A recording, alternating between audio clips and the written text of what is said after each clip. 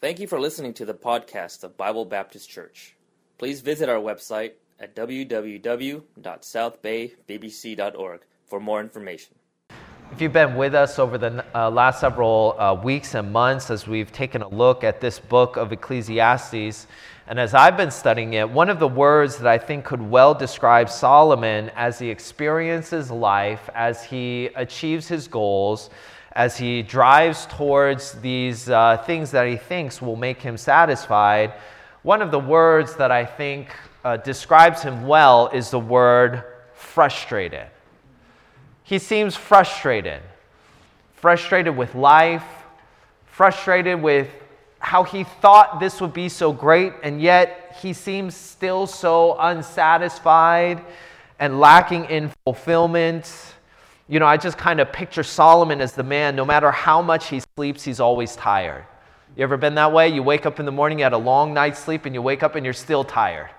And then, you go all day, you're tired, and you just hope, you know what, if I go home and get some sleep, get some rest, and wake up, I'll be good. And then tomorrow you wake up and you're tired again. And imagine living life that way. You do all of the sleep, and yet you're still tired. Imagine, being so thirsty and drinking glass of water after glass of water and still being thirsty and being hungry and eating and never finding satisfaction there. That kind of seems to describe Solomon well.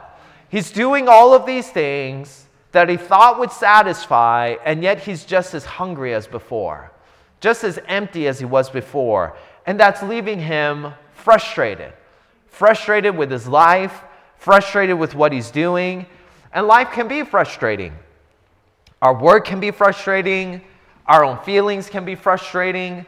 Other people can be frustrating. There's a lot of frustrations in life. That's why God desires that we look to wisdom. Wisdom will help us find satisfaction in times of frustration. You'll kind of see what he's indicating here in verse number 1. Who is the wise man, and who knoweth the interpretation of a thing? A man's wisdom maketh his face to shine, and the boldness of his face shall be changed. You see that his complexion and his disposition is changed when he grows in wisdom.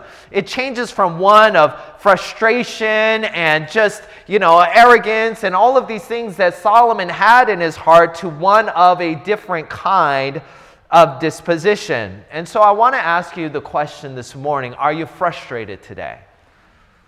Do you find yourself frustrated in life? Do you find yourself frustrated in some of these different areas? You might find yourself frustrated in your home.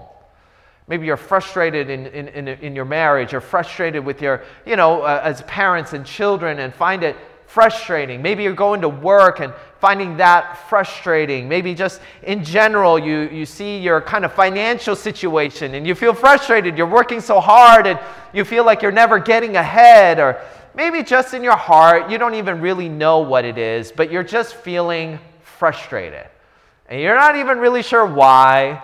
And maybe if somebody were to poke around, you would not really be able to identify it. But just ask yourself this question: are you frustrated?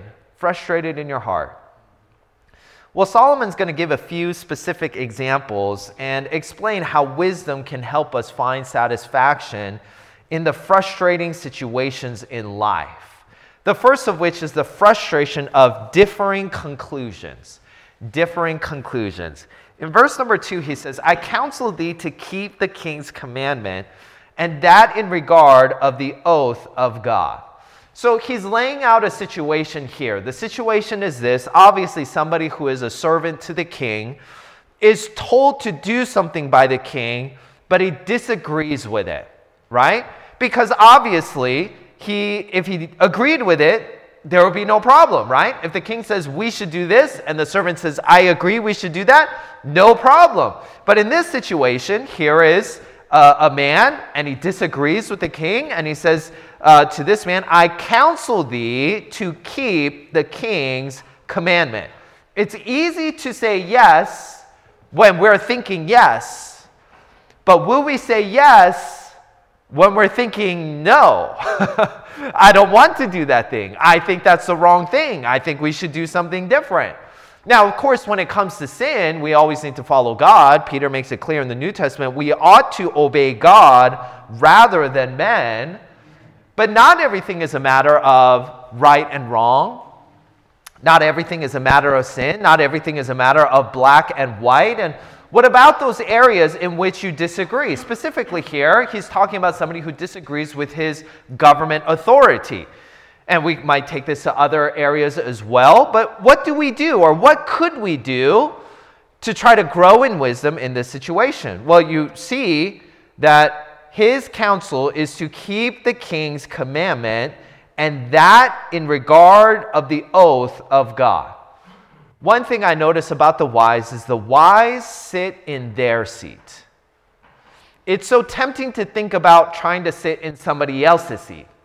I want to go over there. I want to sit in that person's seat. But Solomon counsels this man, stay in your seat. You have a seat, and I want you to stay there. Because we have an oath to God. We have an obligation before the Lord. Romans chapter 13 says this, let every soul be subject unto the higher powers. For there is no power but of God. The powers that be are ordained of God. Whosoever therefore resisteth the power, resisteth the ordinance of God. And they that resist shall receive to themselves damnation. For rulers are not a terror to good works, but to the evil. Wilt thou then not be afraid of the power? Do that which is good, and thou shalt have praise of the same. For he is the minister of God to thee for good. But if thou do that which is evil, be afraid. For he beareth not the sword in vain, for he is the minister of God, a revenger to execute wrath upon him that doeth evil. Wherefore ye must needs be subject, not only for wrath, but also for conscience sake. See, God makes it very clear that we have an obligation before the Lord, and that obligation leads us in our relationship with others, in this case with the authority. Now, notice that he doesn't say that you always have to agree with your authority. You can disagree with your authority. You can say, you know what, I don't know if that's what I would do. I don't know if I agree with that. And here's the reasons why. You don't have to agree with the authority, but we have an obligation in obedience to God to be subject to the higher powers. Now, that is in contrast with the natural reaction to disagreement with authority. And he gives them in verse number 2, I counsel thee to keep the king's commandment, and that regard of the oath of God, be not hasty to go out of his sight, and stand not in an evil thing. There's all sorts of natural responses when you disagree. The first of which is, of course, disobedience. You're telling me to do this, and I'm not going to do it. I'm going to do something else. I'm going to do what I want to do. That's a very natural reaction. Another reaction is one of desertion. Be not hasty to go out of his sight. You know, sometimes you'll see people say, oh, I forgot. I forgot. I'll get around to it. And then you follow up with them. Oh, I forgot. And I forgot is a convenient way of saying this is not important enough to me, or I disagree with what you're doing, and so I'm just not going to do it. Sometimes that can be the case. They forgot because they didn't want to do it. And that can happen in many cases. Sometimes it can be demonstrated in disruption. Maybe you're going to do it, but you're going to drag your feet, and you're going to complain, and you're going to criticize, and you're going to let everybody know about how you disagree, and you're just being forced to do the thing, and doing it half-heartedly. That can be some of the very common responses when there's a disagreement. When I have a boss, I have my authority, and I disagree. And he concludes by saying this in verse number 3, for he doeth, the king doeth, whatsoever pleaseth him. Where the word of a king is, there is power or authority. We might use that. And who may say unto him, what doest thou? And whoso keepeth the commandment shall feel no evil thing. Now, Solomon is not saying, just keep your head down, kid. Don't cause trouble. I know it's wrong, but, that's not what he's saying. What he's saying is, the king having authority can do what he wants, and nobody can say to the king, what do you think you're doing? Because he could just say, well, I'm being the king. I'm doing what kings do. We decide, and we do. But if you're not the king, and you go against the king, how can you answer the question, what do you think you're doing? the king said this, and you're doing that. What is the response? We have no response. What can I say? I'm being told to do this. I disagree, and I'm going to do something different. Now, the temptation is to think that if we could just be in their place and we could get our way, then all would be well. We can be envious of the position of another. If I could just be the one to make decisions. And you see that all over the place. You see that in the workplace. Employees trying to usurp the authority over their boss, maybe skipping their authority and going to his boss, and trying to manipulate the situation to get them on their side. And all sorts of different politics can happen in the workplace. It can happen in the home. It can happen with wives and their husbands. It can happen with children and their parents. It can happen in all sorts of different places. It can happen in the church as well. But everybody has their own seat, and the wise make sure that they're watching their own seat. And sometimes we can be eyeing what other people are doing more than what we are doing. I went to college at the University of Washington. I grew up, many of you know, in the Seattle area, and that was the major college there in the area. And so I studied, and so I went to college there. I was, doing my work, and I joined up with one of these, on-campus Christian groups and things like that. And so I became friends with some of these people and doing different things. And so they would have different activities. I lived in the area, obviously, but a lot of people were from different states and things like that. I met people from Hawaii. I met people from Korea. I met people from all over the country in different places. And so, they would try to do things for the college students. And so, they would have different activities, like during Thanksgiving time, they would have different things for these college students, and they would have just different programs, and they would have different nights out and activities. They would rent out places, and we a bunch of us like soccer, so we joined the intramural soccer program there, and so we had some games. And one of the things that they did was they played flag football. And so I think this was around Thanksgiving time, and so we were playing flag football, and so I was on one team, obviously, and the other team was over there, and I was playing defensive back. You have the wide receivers, they run out, and the quarterback throws the ball to those wide receivers, and I'm trying to stop that. And so I'm playing, and I'm doing pretty well, and but there's one guy on my team who's on the other side of the field. He's kind of struggling a little bit, He's not doing quite so well, and is maybe not quite as quick as the guy across from him. And so, I made a suggestion. I said, hey, why don't you two switch? And they kind of looked at me a little bit funny, and I was like, oh, it's just a suggestion. And I was, looking around, and the very next play, the wide receiver right across from me just ran a straight go route to the end zone. He didn't run this here and there. He just ran straight that way and ran right by me. The quarterback threw him the ball. He caught it, touchdown. And I remember being so embarrassed. And that guy was like, on my team, was saying, that's right. And he was looking right at me. And I remember being so humiliated. And I remember thinking, I 100% deserve what he's saying. Because I wasn't doing my job. How could I look at him and say, hey, you're not doing your job, you should be doing this, when I'm not doing my job? And the wise always make sure that they're doing their job. Because everybody could look around and say, well, that brother should be doing this, and this sister should be doing that, and somebody else should be doing something different.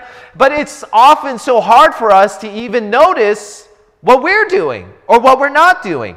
Matthew chapter 7, verse number 1, judge not that ye be not judged, for with what judgment ye judge, ye shall be judged. And with what measure ye mete, it shall be measured to you again. And why beholdest thou the mote that is in thy brother's eye, but considerest not the beam that is in thine own eye? Or how wilt thou say to thy brother, let me pull out the mote out of thine eye, and behold, a beam is in thine own eye? Thou hypocrite, first cast out the beam out of thine own eye, and then shalt thou see clearly to cast out the mote out of thy brother's eye. He's not saying maybe the other guy doesn't have any problems. What he's saying is, if you would take care of your area of life first, then you would be able to really help somebody else. But so oftentimes we want to fix other people before we take care of ourselves. And in all sorts of different situations, the way that people could think is a husband might think, well, if my wife would just do this, this, and that, then everything would be great. Or the wife, on the other hand, well, if my husband would just make these changes, then I would be able to do these things. Or children with their parents and all sorts of things. It can be so easy to know what everybody else is doing, but the wise make sure I'm going to stay focused on my position. And that will help us. The wise also set a good schedule in verse number 5. Whoso keepeth the commandments shall feel no evil thing. And a wise man's heart discerneth both time and judgment. Because to every purpose there is time and judgment. Therefore the misery of man is great upon him. For he knoweth not that which shall be. For who can tell him when it shall be? What Solomon is saying is, the wise are patient. They give it time in those decisions. Sometimes something can seem so great, and then in the long term, everybody can realize, you know what, that wasn't the right thing. And sometimes we want to step in, but sometimes time and judgment can be the greatest teacher. A great lesson for us is to be patient. To be patient.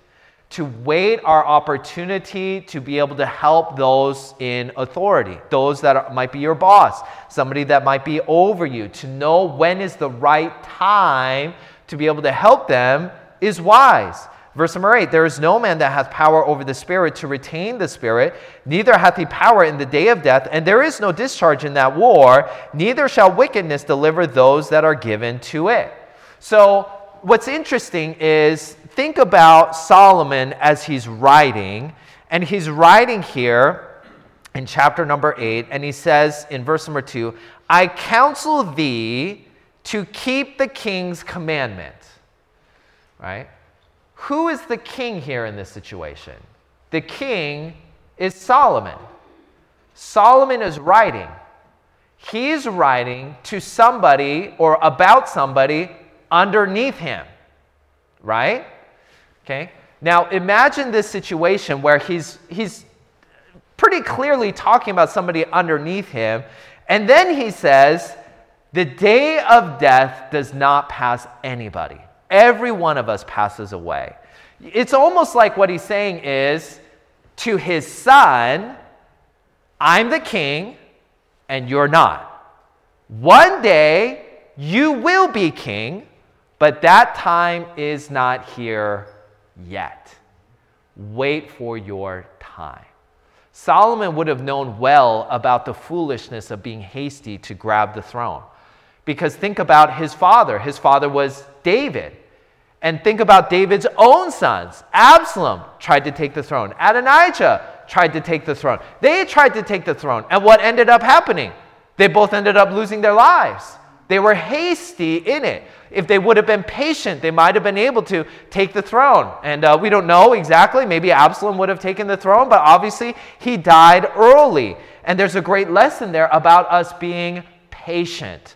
One day it will be your time. You know, as a kid, you know, if you're a teenager or you're a young kid, you know, it can be, you might get impatient. I can't wait until I get out and make my own decisions. Well, be patient, you know, take that time to learn and to grow, because the wise see their own simplicity. There are so many times when we don't know that we don't know. That we don't even know that we don't know. And verse number 9 gives it this way. All this have I seen and applied my heart unto every work that is done under the sun. There is a time wherein one man ruleth over another to his own hurt. Now, we all understand about bad rulers doing hurtful things to those under them. But we don't often think about how those that rule poorly make decisions to their own hurt. And Solomon is almost saying, I think you need to be patient, because you don't even know that if you were to make these decisions, it would not just be a bad decision, it would hurt you. You're the one that would be hurting. And the temptation can be, if I were just there, then it would be so great, not realizing we might make decisions to our own hurt. It reminds me of this story that I heard about the Mexican government a few years ago. They had a program to encourage people to plant more trees. And so in 2019, they began to roll out this program, and the idea was, we want to do some of these things, and we'll plant more trees. It'll be good for the environment. We'll give out this, financial incentive and stimulate the economy. We'll help these poor people that don't have enough money, and they'll grow these trees, and it's a win-win for everybody. We'll have more trees. These people that need money will get some more money, and everything will be great. And they thought that it would be a wonderful idea. The problem was that the trees that already existed did not qualify for this financial incentive. They didn't get any money for the trees already existing. So you know what the farmers did? They plowed up all of the trees on their property and planted these new little ones because the old trees didn't get them any money from the government. And so they said, well, we have no space for trees. So they cleared out these forests in order to plant these little trees and get money. It's estimated that the program actually resulted in 280 square miles of less forest than before the program. I don't know what these politicians were thinking, but they thought this is a great idea when it did the exact opposite of what they were trying to do. And so oftentimes people in the Bible thought, you know what, I'm making such a great decision, and they made that decision to their own hurt. Think about Solomon's son, Rehoboam. Rehoboam became king. He became king, and the people came to him and said, your dad Solomon, he really taxed us really heavy, and we would like to have a lower tax rate. Right? It's the common cry of people under government, right? We want lower taxes, right? And that's what they were saying too. We want lower taxes. And so Rehoboam says, let me think about it. Give me a couple of days. And so he goes to his father's counselors and say, what do you think we should do? And they said, boy, if you do this, they will love you forever. They will be behind you for the rest of your life. And he said, okay. And he went to his friends and the friends that he had growing up, and he said, what do you guys think? He said, no, this is where you show them who's boss. And you tell them, if you thought Solomon's taxes were heavy, you don't know anything. Just wait and see till you see what I do. And he went out there and he told the people that, and everybody says, we want nothing to do with you. And most of the country left and formed their own country under Jeroboam, and Rehoboam was left with just one tribe out of 12. He thought, you know what, if I were just boss, I could make the decisions, but he did it to his own hurt. And that can be frustrating in life. And wisdom helps us to avoid those situations. The second frustration that we see is the frustration of delayed consequences. In verse number 10, he continues, and so I saw the wicked buried, who had come and gone from the place of the holy, and they were forgotten in the city where they had done so. This is also vanity. What Solomon's saying is, here is a man that was wicked, and he got buried in a place of prominence and was forgotten about. It seems like he got away with doing bad, right? And that can be frustrating because it's frustrating when you're trying to do right and somebody else is doing bad and they seem to be getting away with it, right? You go to the workplace, your boss says, all right, this is a new thing, this is what we're going to do, and you want to do the right thing. You're going to try to follow your boss, and you're trying to follow the script that he gave, and you see your other coworkers, they're cutting corners, and they're skipping out, and, they're not really doing what they're supposed to be doing. You feel like that's not right, that's not fair, and you get frustrated over that situation. You might get frustrated, little kids at home, parents say, mom says, clean up your toys. And, one kid is cleaning up and the other one's not cleaning up. And one's trying to do the right thing and the other one's having fun and playing. And, it seems like, hey, that's not fair. That can be frustrating. And the temptation in delayed consequences is, you know what? If they're getting away with it, then why don't I just do what they're doing? Because maybe I'll get away with it too. Verse number 11, because the sentence against an evil work is not executed speedily, therefore the hearts of the sons of men is fully set in them to do evil. Because people see that wickedness is not punished right away, they are tempted to do the same thing. Hey, can I have my cake and eat it too? I can skip out on my responsibilities and get away with it as well. That's a temptation. But of course, we know that that is not right. We know it's not right.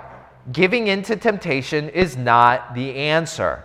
Verse 12, though a sinner do evil 100 times, and his days be prolonged, yet surely I know that it shall be well with them that fear God, which fear before him. But it shall not be well with the wicked, neither shall he prolong his days, which are as a shadow, because he feareth not before God.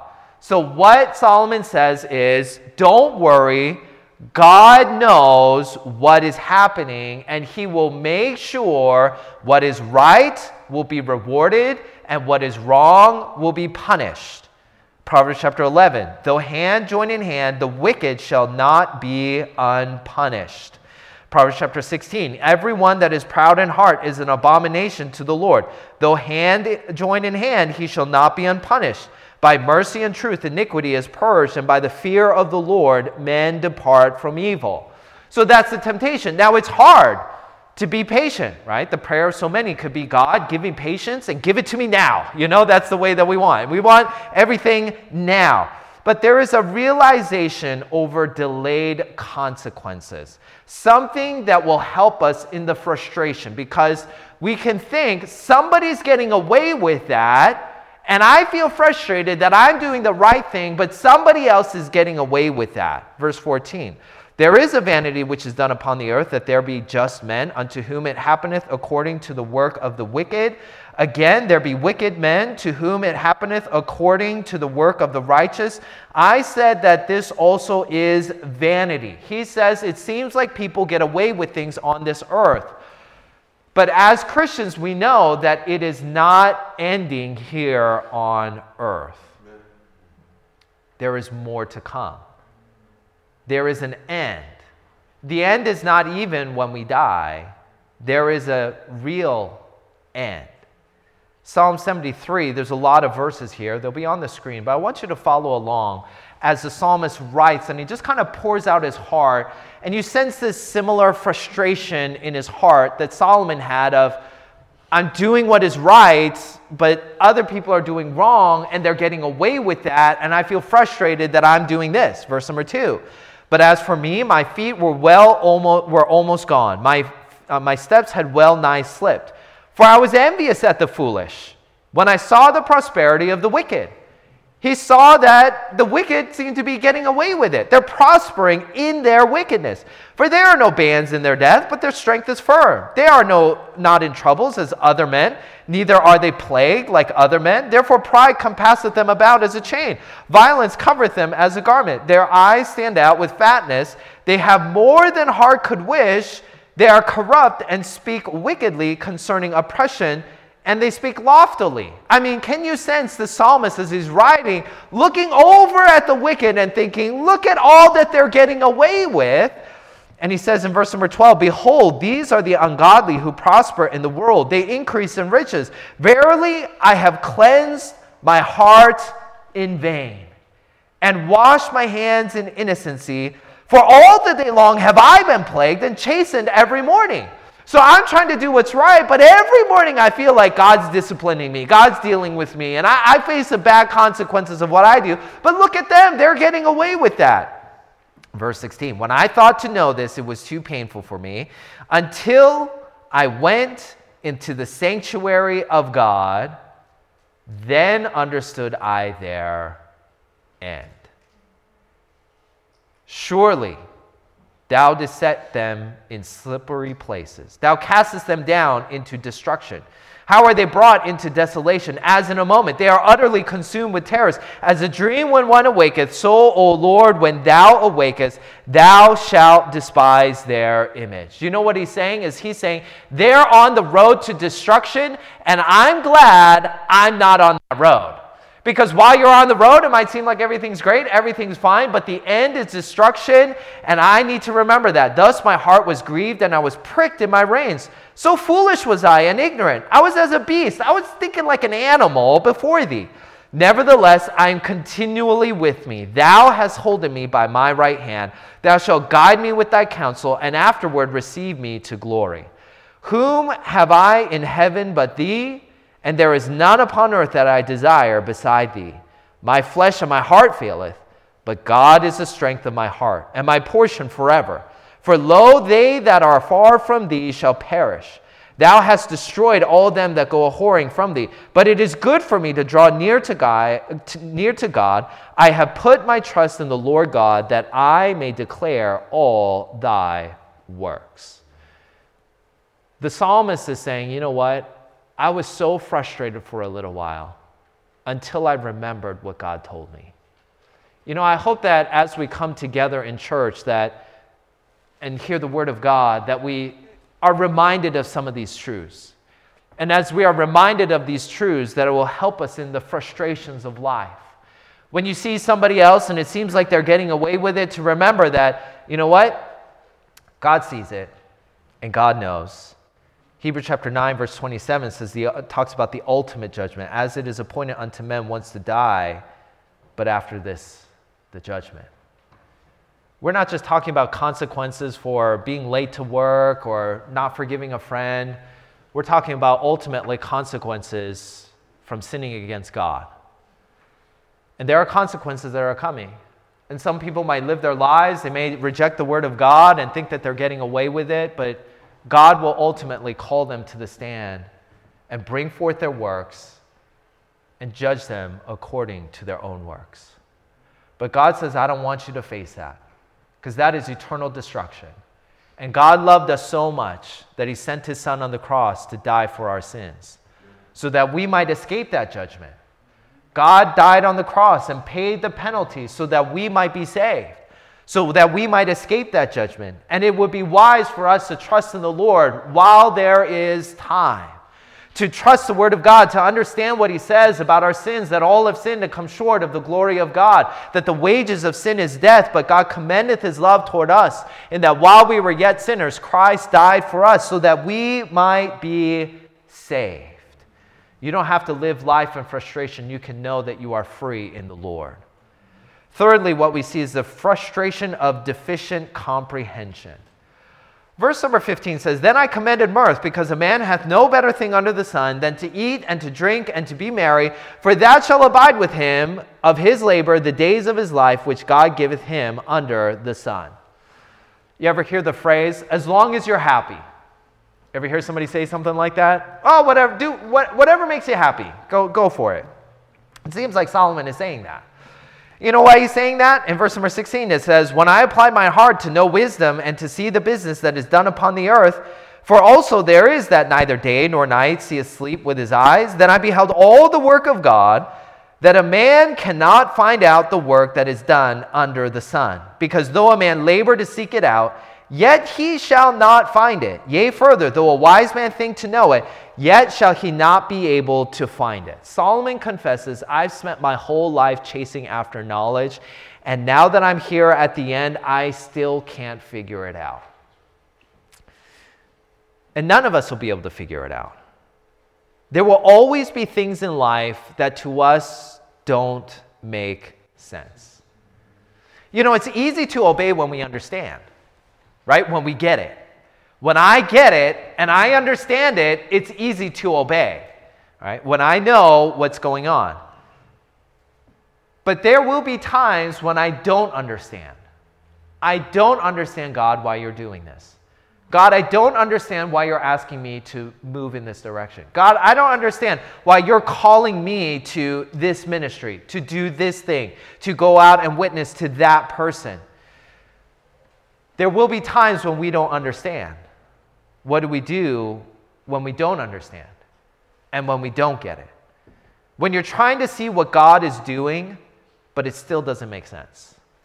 When I was in college, I tutored math to middle school and high school students, and I was tutoring them algebra and geometry and things like that. And you know, you have all these formulas for finding out the hypotenuse, finding out this angle, finding out how to solve for x, all of these things. And I had a book that I would use, and I would teach them, one lesson at a time, go through it, have them practice, take some homework home, bring it back. I would check it and do all of these things, and I would do my very best to try to explain it to them. This is what, this is a formula, this is a situation, this is how you solve it. And, most of the time it was, I had pretty bright kids, and so, most of the time they understood it. But every once in a while they would not get it, right? I think all of us, when we were in school, we all had times where, we know what the teacher was saying, and we know that what they were saying was right, but we didn't get it, right? We didn't understand it. I don't understand why this works. And I've been there in that situation as well. And I remember going to college and taking certain math classes. I was kind of on the mathy science end of things, and but still, I went to certain classes and I was like, I don't understand. I don't understand how statistics works, and I don't understand how matrix algebra works. I don't understand some of these things. And so I remember being in some of these similar situations. I was teaching him, these students, and you try this way, they don't get it. And so you try another way, they don't get it. You try to use another illustration, and they don't get it. And after a while, I just had to say, I didn't know what else to say other than, all right, you just have to trust me on this, that it works. Whether you understand it or not, it will work. Just remember, in this situation, you use this formula and you'll get the right answer, okay? I know you don't get it. I'm trying to help you, and you're not there yet. One day you will get it, hopefully. But even if you don't, just remember, in this problem, this formula gives you the right answer. That's what you have to remember. And sometimes we can go through life and think, God, I don't get it. God, what are you doing? God, how could this be? I don't understand. I mean, think about the life of Joseph. Joseph's life is about, what in the world is going on in my life? Joseph is the favorite son of his father, obviously, and his brothers didn't like it. God gave Joseph these dreams that all of your older brothers will bow down to you. Even your mom, your dad, your parents will bow down to you as well. And everybody took that to be like, hey, what's going on here? The custom and the culture was obviously the elder would rule over the younger. And so here is Joseph. He's really at the bottom, and he's going to be at the top ruling over the elder. That's backwards. And his older brothers didn't like it. Oh, you think you're going to jump over all of us? I don't think so. There's 10 of us and one of you. And one day they sold him into slavery. God, what are you doing? You said that I would be ruling. God, you gave me this promise that this is what would happen. And now I'm a slave. I was sold into slavery. And he goes to Egypt and he serves Potiphar. And he maintains a positive spirit. All of us, I think, could easily have said, you know what, that would be beyond frustrating for us to be in that situation. And yet Joseph continues to be faithful. He has a positive attitude. He works hard, tries to do the right thing. Potiphar's wife lies about him, slanders him, gets him thrown in jail. Now he's not just in a foreign country. Now he's not just a slave in a foreign country. Now he's in prison as a slave in a foreign country. All of us would have thought, God, what are you doing? What are you doing here? Now, God had a reason for all of those things, didn't he? Now, we know the end of the story, right? What was the end of the story? The end of the story was that there was going to be a famine coming, and God had to put Joseph next to Pharaoh so that he could save those people and also save his family, right? We know that. We know that that's what God was going to do. That's how God was going to fulfill his promise. God knew all of those things, but in the middle of it, none of it made sense. And many times in our lives, in the middle of it, nothing will make sense. But we don't have to know how it makes sense. All we have to know is God says, in this situation, you do these things and you'll get the right answer. When you're faced with a problem, you don't have to understand why or how. Just understand what God has said, what God wants for us to do, and we will be able to know in the end, all things will work together for good. To them that love God, to them who are the called according to his purpose. Now, it's easy when we understand. It's hard when in the middle we're like, what in the world is going on? One author puts it this way: the person who has to know everything or thinks he knows everything is destined for disappointment in this world. So every one of us is going to face situations where we don't get it and we don't understand and we wonder why, and we're asking God, God, what do you think that you're doing? I don't get it. And the temptation is to take things out of God's hands.